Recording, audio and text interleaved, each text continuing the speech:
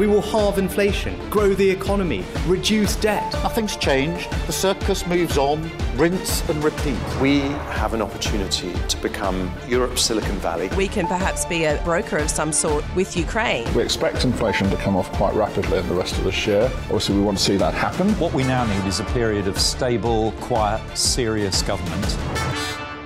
You're listening to Bloomberg UK Politics. I'm Ewan Potts. And I'm Lizzie Burden. Lizzie, I've got a question for you. Ibiza or Norfolk? I think Ibiza was so last decade. I believe in staying in the UK in the Great British Summer, Ewan. I know we've got it in common, in fact. Why would you leave Britain when the weather's nice? Well, the weather's been lovely. I think there's a flaw in your argument here, and the weather has been terrible, which we're going to talk about in a minute regarding the economic data. I wanted to ask you about this, though, because there was a nice piece on the Bloomberg Terminal by our opinion writer colleague, Adrian Woolridge. He says that Brits are increasingly escaping to Brighton, Margate, Cornwall, and not going to Greece and Spain. And he says this is going to happen more and more as climate change makes those places too hot. But this is something that we agree on, isn't it? In the summer, they're too hot anyway, and you may as well stay here and get a bit of British sun. Yeah, don't miss the chance you only will get in the summer. Go away in October. Yeah, but we didn't get it in July. Of course, we, as you say, had the latest UK retail sales data this morning for the month of July, and they were pretty ugly on both the month and the year because of the bad weather. Some were expecting a bit of a Barbie bounce. It didn't come. And actually what you saw was really bad retail sales, weighed down by the weather, but also by the Bank of England's rate hikes. Finally, for the first time in 4 months, sales have fallen short of economists' expectations. So the question now becomes, is this a stagflation situation in the UK? Not the sort of backdrop that the Prime Minister wants when 3 of his top 5 priorities are economic. Yeah, the data has been pretty strong, hasn't it, broadly, until this point. So whether it's a turning point or whether it's just the bad weather getting in the way of retail sales, who wants to go shopping when it's raining? I think we'll have to wait and see. I also want to mention something about the Labour Party after we spoke to Jeremy Corbyn yesterday. Of course, Jeremy Corbyn said that the Labour leadership is being too timid on policy.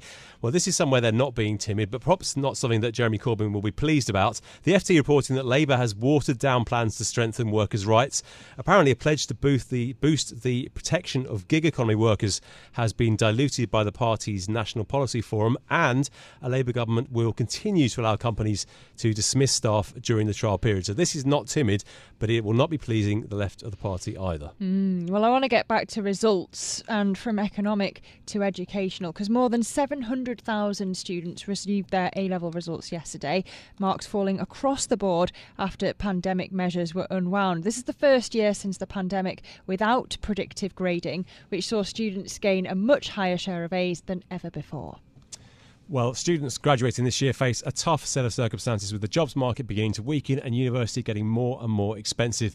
But does having a degree actually still mean what it used to do? Well, earlier we caught up with the Vice President of the job website LinkedIn, Sue Duke, and we asked her whether companies are starting to move away from asking to see your university degree. That's no question a trend that is well underway. We have for a very long time had a labour market that has been unequal and has failed to match the right talent to the right opportunities. Skills first is the way to address a labour market that is not only very tight, where we have very acute skills and labour shortages in many countries and many sectors around the world, but it's also the way to make that labour market more equitable and more diverse. Skills first hiring fundamentally moves away from asking those questions that we've always asked of candidates. What school did you go to? What degree do you have? What was your last job? What was the job 3 jobs before that? And moves to the single most important question, do you have the skills to do this job? Today on LinkedIn, 45% of recruiters are searching by skills. What we've seen here in the UK alone is a 90% increase in the number of job postings on our platform that are no longer asking for a degree. It is coming through loud and clear, not only in the UK, but across the world, and we fully expect that trend to continue. Joining us to discuss further and some of the wider education issues is Robert Halfon, Minister for Skills and Further and Higher Education. He's also MP for Harlow in Essex. Minister, the Prime Minister retweeted Jeremy Clarkson's infamous tweet about his results not holding him back. The Education Secretary Gillian Keegan said as well that no one will ask about your grades in 10 years' time, so no need to worry about them. You're meant to be the party of aspiration. Do grades matter? Well, first of all, I think it's important to say well done to all the students who got their results yesterday, and a special thank you to the teachers and support staff, and of course the families who made it all possible. But what I think the Prime Minister and Gillian Keegan was saying, that absolutely it's important to get results, but also as you go on through life, companies, when you seek employment, companies look at the work that you've done, the work experience that you've had, the different organisations that you've worked in, the skills that you develop, as well as exam results. So I think what they were trying to say was that those students who may not have got the results they wanted yesterday, it's not the be all and end all. Actually, you can have very successful careers. And in fact, there are many people who have done so. Universities have been increasingly strapped for cash in recent years. The universities that these students were hoping to get into. Is the only answer more and more overseas students? Because that's what's really been happening in recent years, isn't it? Well, if you look at the figures, the number of international students over the last few years has remained relatively stable. In fact, 85% of courses available are for English students, so 85% of courses. So that's quite important to note. And just 15% go to international students. So international students make up just 15%. They make up 70% of postgraduate students. 70% of of postgraduate students are international students, absolutely. But in terms of undergraduates, as I say, 85% are for English students. Of course, not everybody goes the same path after school. So the Sutton Trust has this new data out showing that only 5% of those starting a degree apprenticeship in 2020 were from lower income areas. That's even lower than the share in universities. I wonder, Minister, the pointy-elbowed middle class is gaming the system again? Well, there's two things I'd say about this. For too long, there's been those people who it was always looked upon that disadvantaged people just do apprenticeships and the well-off people do academic degrees. That has changed, and that's a good thing, because we want everybody to do apprenticeships, particularly middle-class groups just as much as disadvantaged. And what we're doing, though, is we're spending an extra £40 million on degree apprenticeships to try and work with providers, and that will help ensure that more disadvantaged students can do these degree apprenticeships, because they're an incredible offering, because you earn while you learn, you get a good skill, you get a job at the end, because we know that 90% of apprentices who complete get good skilled jobs. We've had over 180,000 degree apprentices since 2014, since we introduced them. So, and of course, you don't have to take out a student loan. So they're an incredible offering, especially for those from disadvantaged groups. We're doing a lot of work with careers as well, with careers organisations going into schools like the Careers Enterprise Company, the Apprenticeship and Skills Knowledge Network, to work with disadvantaged students to make sure they take up those wonderful degree apprenticeships offerings as well, because you can do a degree apprenticeship in almost everything from engineering right down to policing. And I've been all over the country to see great degree apprentices on offer, not just in the traditional vocational universities, but Russell Group universities like Exeter as well. But what these data show are that working class kids are being crowded out. Only 5% starting a degree apprenticeship 2020 to 2021 were from lower income areas. Well, don't forget, degree apprentices are a relatively new offering. And as I say, we're doing a lot of work to try and ensure that more disadvantaged students take up degree apprentices. And as they become more widespread, we'll know that more students will be doing them. And if you take university, traditional university, for example, the number of students and free school meals who got university places has gone up by 60% with the latest figures that came out yesterday. So there's some good things happening across the higher education sector, but you're absolutely right. We're trying to do everything we can to ensure that more disadvantaged groups get access to those wonderful degree apprenticeships on offer.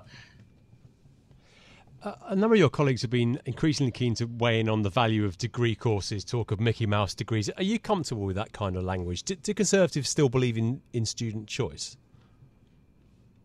Absolutely. And it was wonderful that with the results coming out yesterday, over 90% of students got their first or second choice of university, and there are of course thousands of other offerings, apprenticeships and degree apprenticeships, and also new higher technical qualifications that are on offer. What the government is saying is that the primary purpose, of course, going to university is an incredible thing. I was only the second person in my family to go to university. And what universities provide is education, experience, absolutely. But at the end of the day, the primary purpose must be about getting a good skill, a good job. And all that the government have said is that what they will do is limit recruitment on courses which have poor outcomes for students. So in other words, students going on those courses not getting good skilled jobs at the end of those courses. And that's not an attack on a particular subject, as some in the media have suggested. It could be any course, but it's particular individual courses and individual universities that have poor outcomes. And what we want to try and do is ensure that if you are going to invest in a student loan, that's well over £9,000, £9,200. You should get a reward for that investment, and that means a good skilled job at the end. So in your mind, is there a hierarchy of courses? If my research serves me, you've done politics at Exeter. I did politics at Exeter, and very privileged and very lucky to have been able to do that. It's not about a hierarchy of courses at all. As I mentioned, it's particularly about individual courses at individual universities that are not achieving the good outcomes for students. So it could be a STEM subject, it might be an art subject, but it's not an attack on particular subjects. That's the crucial point. We mentioned overseas students helping with the finances of universities. A number of your colleagues have talked about scrapping post-study work visas, something which makes universities quite attractive in this country to overseas students. Are you committed to keeping those in place? The visa matter is always a matter for the Home Office. Our policy on international students was settled over the past few months with an announcement in Parliament. We're not planning to change anything at this time. You're a famously outspoken backbencher. How are you finding ministerial life? It's a great honour to do it. My passion has always been about skills. My first ever speech in Parliament was on apprenticeships and encouraging more apprenticeship opportunities, and particularly encouraging teachers to get children to learn and do apprenticeships when they leave school. And so I was previously a skills minister in 2016, and to be asked to do this job again is a huge honour, because it gives you the chance to make policy and really make a difference. I mentioned that we've been able to increase the money going to degree apprenticeships. Was previously 8 million, it's now going to be £40 million over the next 2 years. We've increased the care leavers bursary. We've removed the cap on the number of apprentices that small businesses can employ. We're trying to reform universities so that students can get good outcomes. So of course, as a backbencher, you're able to campaign. I was chair of the Education Committee, campaign for things, but as a minister, you're able to have the privilege of making policy and transforming the lives of young people, learners, students, improving our skills, improving our universities, and increasing the number of people doing apprenticeships. So it's a huge honour for me to be able to do this. Minister, putting grades aside, do you feel that this cohort that's just finished their A-levels has had the support they deserve between COVID and strikes? I think it's been very difficult because students have come out of the pandemic. I mean, who would have ever imagined everything that's gone on during COVID? And that's why I pay particular tribute to the students and the teachers and the support staff for all that they have done. And yes, it's difficult with the strikes as well. I've had meetings with the university bodies. I've written to the university's employers body, which is called the UCEA, to try and bring the negotiations back, to the table. I spoke to Universities UK yesterday. I was visiting UCAS all day, and they said at the moment, according to surveys they've done of a number of universities, just 2% will be affected by the marking boycott. By the way, one student being affected by the marking boycott is wrong, but most students affected are being either given provisional grades or grades based on prior attainment. But it's absolutely wrong. I understand strikes take place for one reason or another. I completely get that, but it is wrong. The marking boycott is wrong and should be stopped. And I think that the UCU is absolutely in the wrong place on this, but I'm doing everything I can. I don't have legal powers of intervention. I'm doing everything I can to try and bring the university bodies and the UCU back to negotiation because we need to get this sorted out once and for all.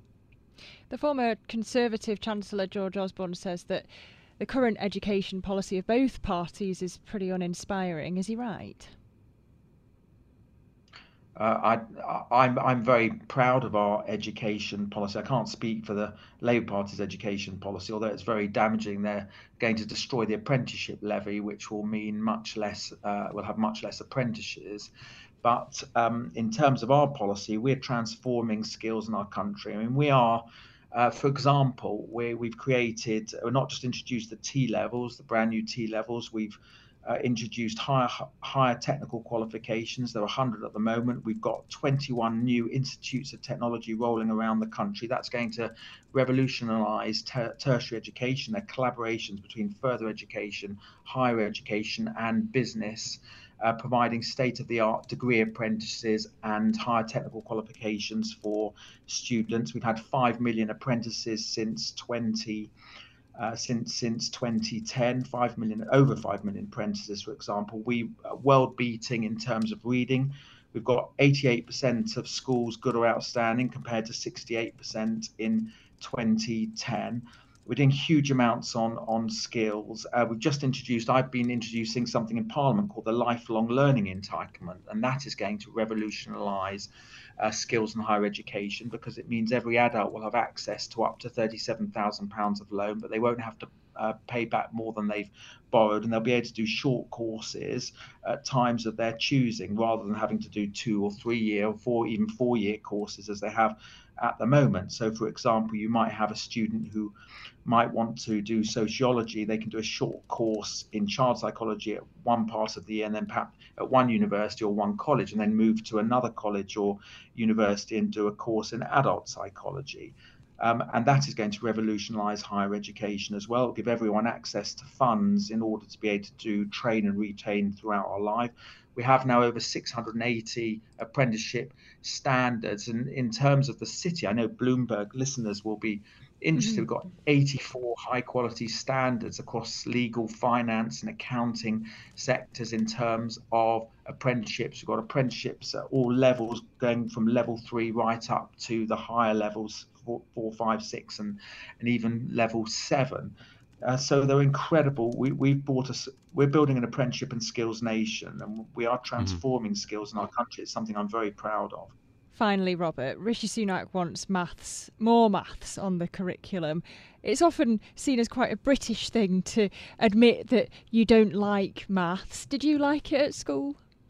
Well, here's a confession to you. I was absolutely terrible at mathematics. There's only 1 year in my life that I really understood it. I had the most incredible teacher when I was about 13 years old. I think it's either dyscalculus or dyspraxic when it comes to numbers. But the big mistake that was made, that when I was 16, I did English, history and politics, and I never had to do mathematics again.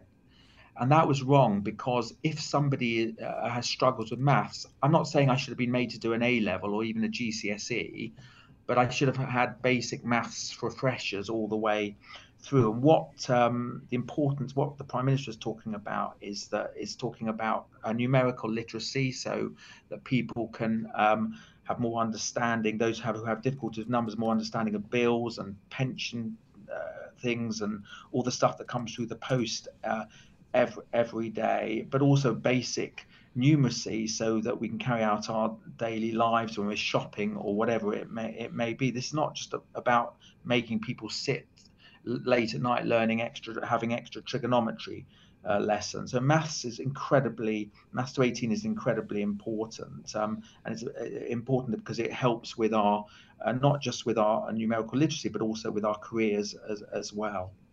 Robert Halfon, late convert to the cause of maths. Thanks so much for joining us on Bloomberg EU Politics. That's Robert Halfon, Minister for Skills, Further and Higher Education and MP for Harlow in Essex. Ewan, you mentioned your fantastic interview with the former Labour leader Jeremy Corbyn. You talked all about how Ukraine has put nuclear weapons back on the cultural map. Well, we wanted to talk to someone else, but someone on the other side of the debate. So you and Stephen caught up with the RUSI Deputy Director Malcolm Chalmers. You started by asking him if the UK really does need to spend resources on nuclear weapons. I don't think it's primarily about status. It is primarily about national security. And the tragedy of the nuclear age is that when faced with potentially hostile power possessing nuclear weapons, if you don't have nuclear weapons of your own or if you don't have a nuclear ally, then it's hard to deter that country if it wishes to pose a very major threat to you. Now, nuclear weapons are not the only element in national defence. They're not the most important element, but in extreme circumstances, they can play a real role. And that's why many of the non-nuclear countries in the world are actually part of nuclear alliances. So most of the members of NATO do not have nuclear weapons, but they do benefit from the security guarantees from the United States in particular, which does have nuclear weapons and says it's prepared to use those nuclear weapons to deter use of nuclear weapons by Russia.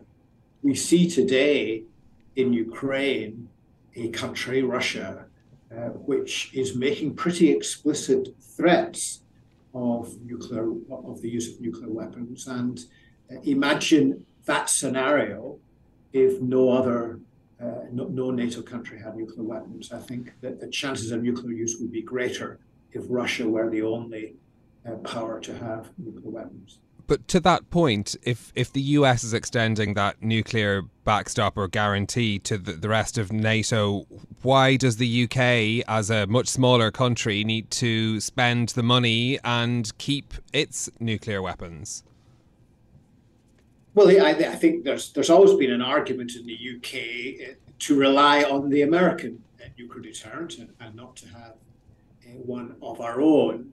I think there are two counter arguments. The first, I think, is is one of burden sharing, that the United States, many in the United States with whom I talk, would be quite uneasy being the only nuclear weapon state in NATO because they feel others should share that burden, which is a moral burden as well as everything else, given what the use of these weapons would imply.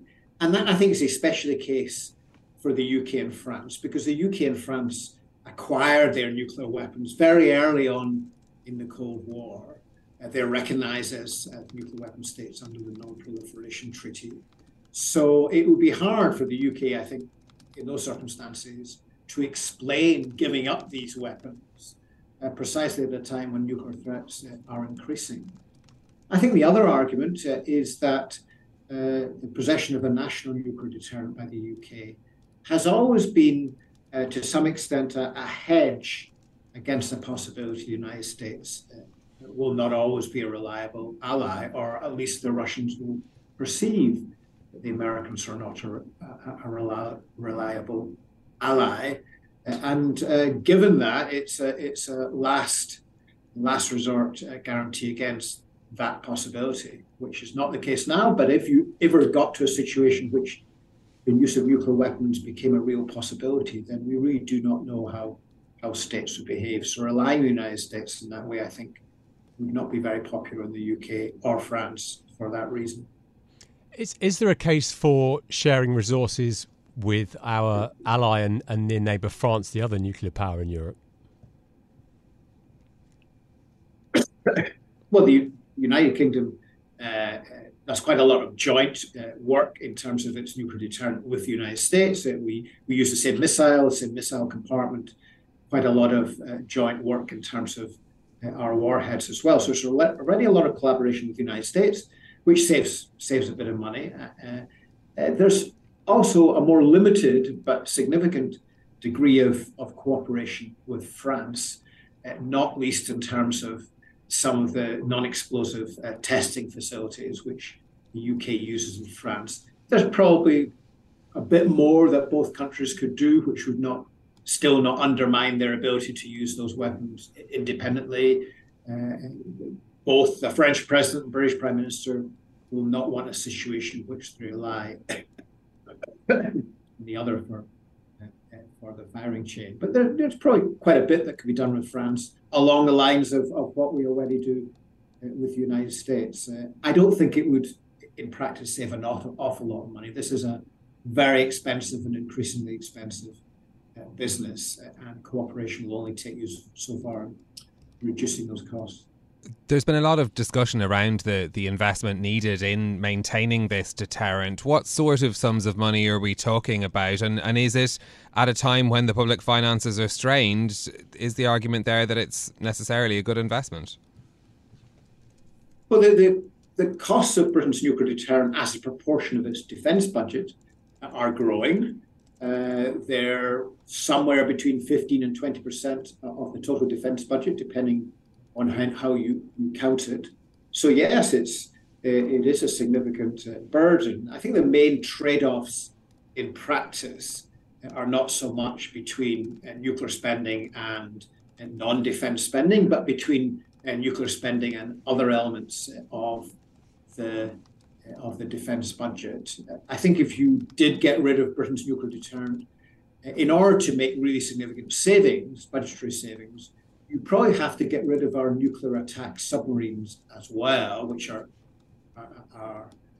non-nuclear. They don't carry nuclear weapons, but they have a nuclear power plant. And in terms of the organisation of those submarines within the Royal Navy, it goes hand in hand with the missile-carrying submarines. But if you were prepared to get rid of those attack submarines as well as our nuclear missile submarines, then over time you could save about getting maybe 15% of the total budget, defence budget, which would be maybe something around £8-9 billion a year. So in the end, a judgment has to be made about whether that level of spending on this is worth it.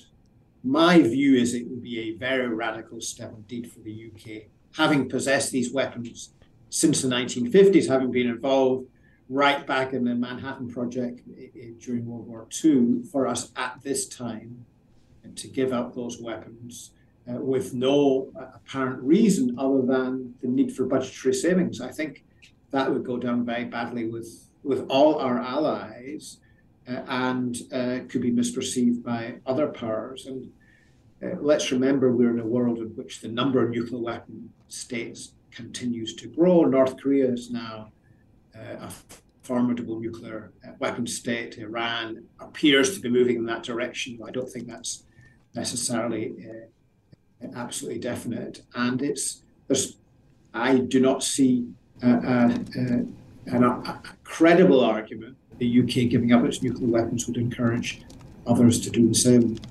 Well, that was the RUSI Deputy Director Malcolm Chalmers giving us a rather different view to the one we heard from Jeremy Corbyn. Don't forget, if you didn't hear that interview, you can listen back on your podcast stream. That's it from us for today. If you like the programme, don't forget to subscribe and give it 5 stars so other people can find it on Apple Podcasts, Spotify or wherever you listen. This episode was produced by James Walcock and Jack Ryan, and our audio engineer was Maruf Al-Hussein. I'm Ewan Potts. I'm Lizzie Burden, and we'll be back with more next week. This is Bloomberg. Bloomberg UK Politics. Listen weekdays at noon on DAB Digital Radio in London. Hi everyone, I'm Paul Anka. And I'm Skip Bronson. And what happens when two old friends take their decades of experience in the business and entertainment worlds and sit down with our buddies? You get Our Way, a brand new show from iHeart Podcast where we chop it up with our pals about everything under the sun. This is our podcast, and we're going to do it our way. Listen to Our Way on the iHeartRadio app, Apple Podcasts, or wherever you get your podcasts.